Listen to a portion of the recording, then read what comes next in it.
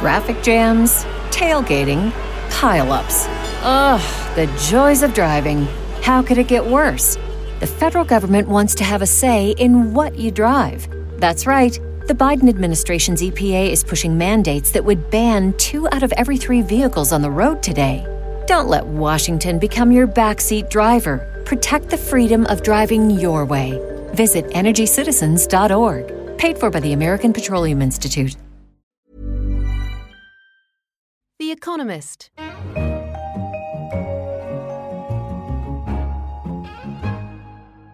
Hello and welcome to this pre-election podcast from The Economist. I'm Anne McElvoy, Senior Editor.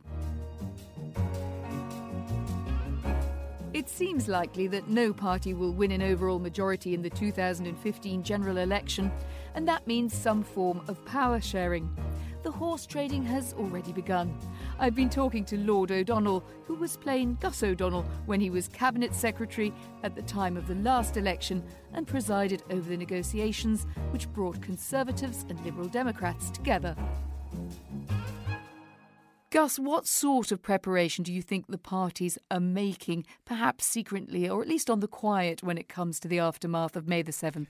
I think there's a lot of public, I call it foreplay, where they're kind of cozying up, different parties cozying up to each other. You can see SNP trying to cozy up to Labour, but also a bit of cold shouldering, so that SNP saying they won't work with the Conservatives. So, they're setting up some ground rules. Whether they're actually talking to each other privately, I really don't know. And they're very nervous about private negotiations just in case they leak. Civil service is about continuity, right? It needs to keep delivering government. What is the role of the civil service at a time when no one has any idea what the complexion of the next government could be, and indeed whether there's just going to be one party or more than one party involved in power?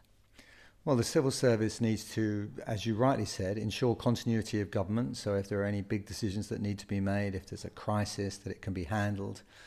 Secondly, they need to make sure that the Queen stays above it all. And thirdly, they need to facilitate, to make sure that they help the parties to come to a deal. Because ultimately, to be very clear, it's the political party's responsibility to sort out who the next government is. One of the criticisms of the last process, the one you oversaw, was that it was all a bit quick. I remember standing on the green at Westminster for a chilly few days, but it basically did all get done in 6 days. Now there's a feeling in the parties that they were shut out, they should have had a bigger say, and that you could have a much longer coalition building of the type that we see sometimes in Germany, for instance. What would you think about that? It could be longer this time. I think you're right. The permutations are more complex. It really does depend on the number of seats the different parties get. More parties could be involved. And as you say, MPs are starting to say they'd like more of a say in the negotiating process. So that's going to slow things down. And last time there was a certain amount of pressure because it was all very uncertain. We hadn't had a coalition government since the Second World War. And, we were going through some uncertainty in the euro area with Greece. To be honest, the markets are somewhat calmer this time. And what do you think the wider economic challenges will be? If you were sitting there with your worry list to discuss with a Prime Minister and Chancellor, what would be on it? I think productivity, first and foremost. Our performance is pretty abysmal. We need to improve it in the private sector, and I think that means more investment, more R&D. We need to improve it in the public sector, and that's particularly important because we are still going through a period where we're going to have to improve the public finances. We need to improve our infrastructure, and that's in many different respects. So, for example, we need to sort out housing. Everyone agrees we need more houses, but they're not at all agreed about how we'll get them. Secondly, we need to sort out airport capacity. There have been decisions delayed. That needs to be sorted out. The high-speed rail link, we need to decide on whether to go ahead with that or alternatives that have been put forward.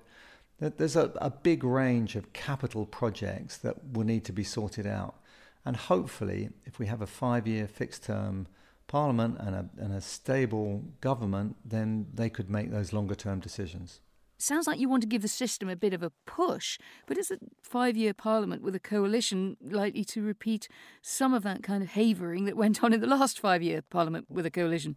Well, I think people are forgetting the fact that this new government will be the first ever that starts off with a fixed-term parliament and under that new act. So if you asked a number of civil servants, they'd say they really did wish that governments would take long-term decisions, and the longer they've got to do the tough things early on, because all of these decisions will involve winners and losers, and I bet you that the losers will scream a lot louder than the winners will cheer, that it's really important that they get on with it, and they've got a chance to do a 5-year plan, a 5-year spending review if they wanted to, and lay out their capital programs and do the tough things early on so they see the benefits towards the end.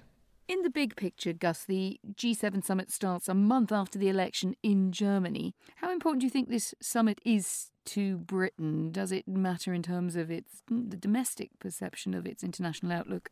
I think the first summit with a new administration, even if it's the return of an administration that all the other leaders know, I think is important just to give a sense of the other leaders getting to look at this new administration and seeing, well, where are they coming from? What are the big differences? Are they going to be stronger allies or are they going to be more difficult allies?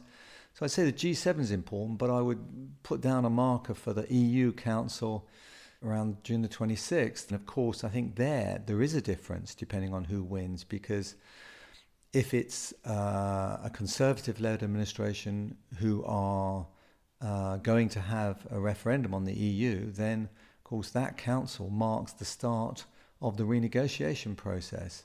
If on the other hand it's a Labour-led administration, then I think it marks the start of a potentially new era and a fresh relationship with Europe. So either way, I'd say that's something I'd be looking at very closely.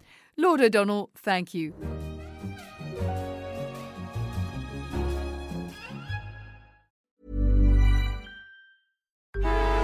Traffic jams, tailgating, pile-ups.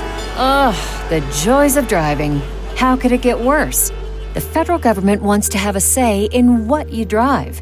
That's right. The Biden administration's EPA is pushing mandates that would ban 2 out of every 3 vehicles on the road today. Don't let Washington become your backseat driver. Protect the freedom of driving your way. Visit EnergyCitizens.org. Paid for by the American Petroleum Institute.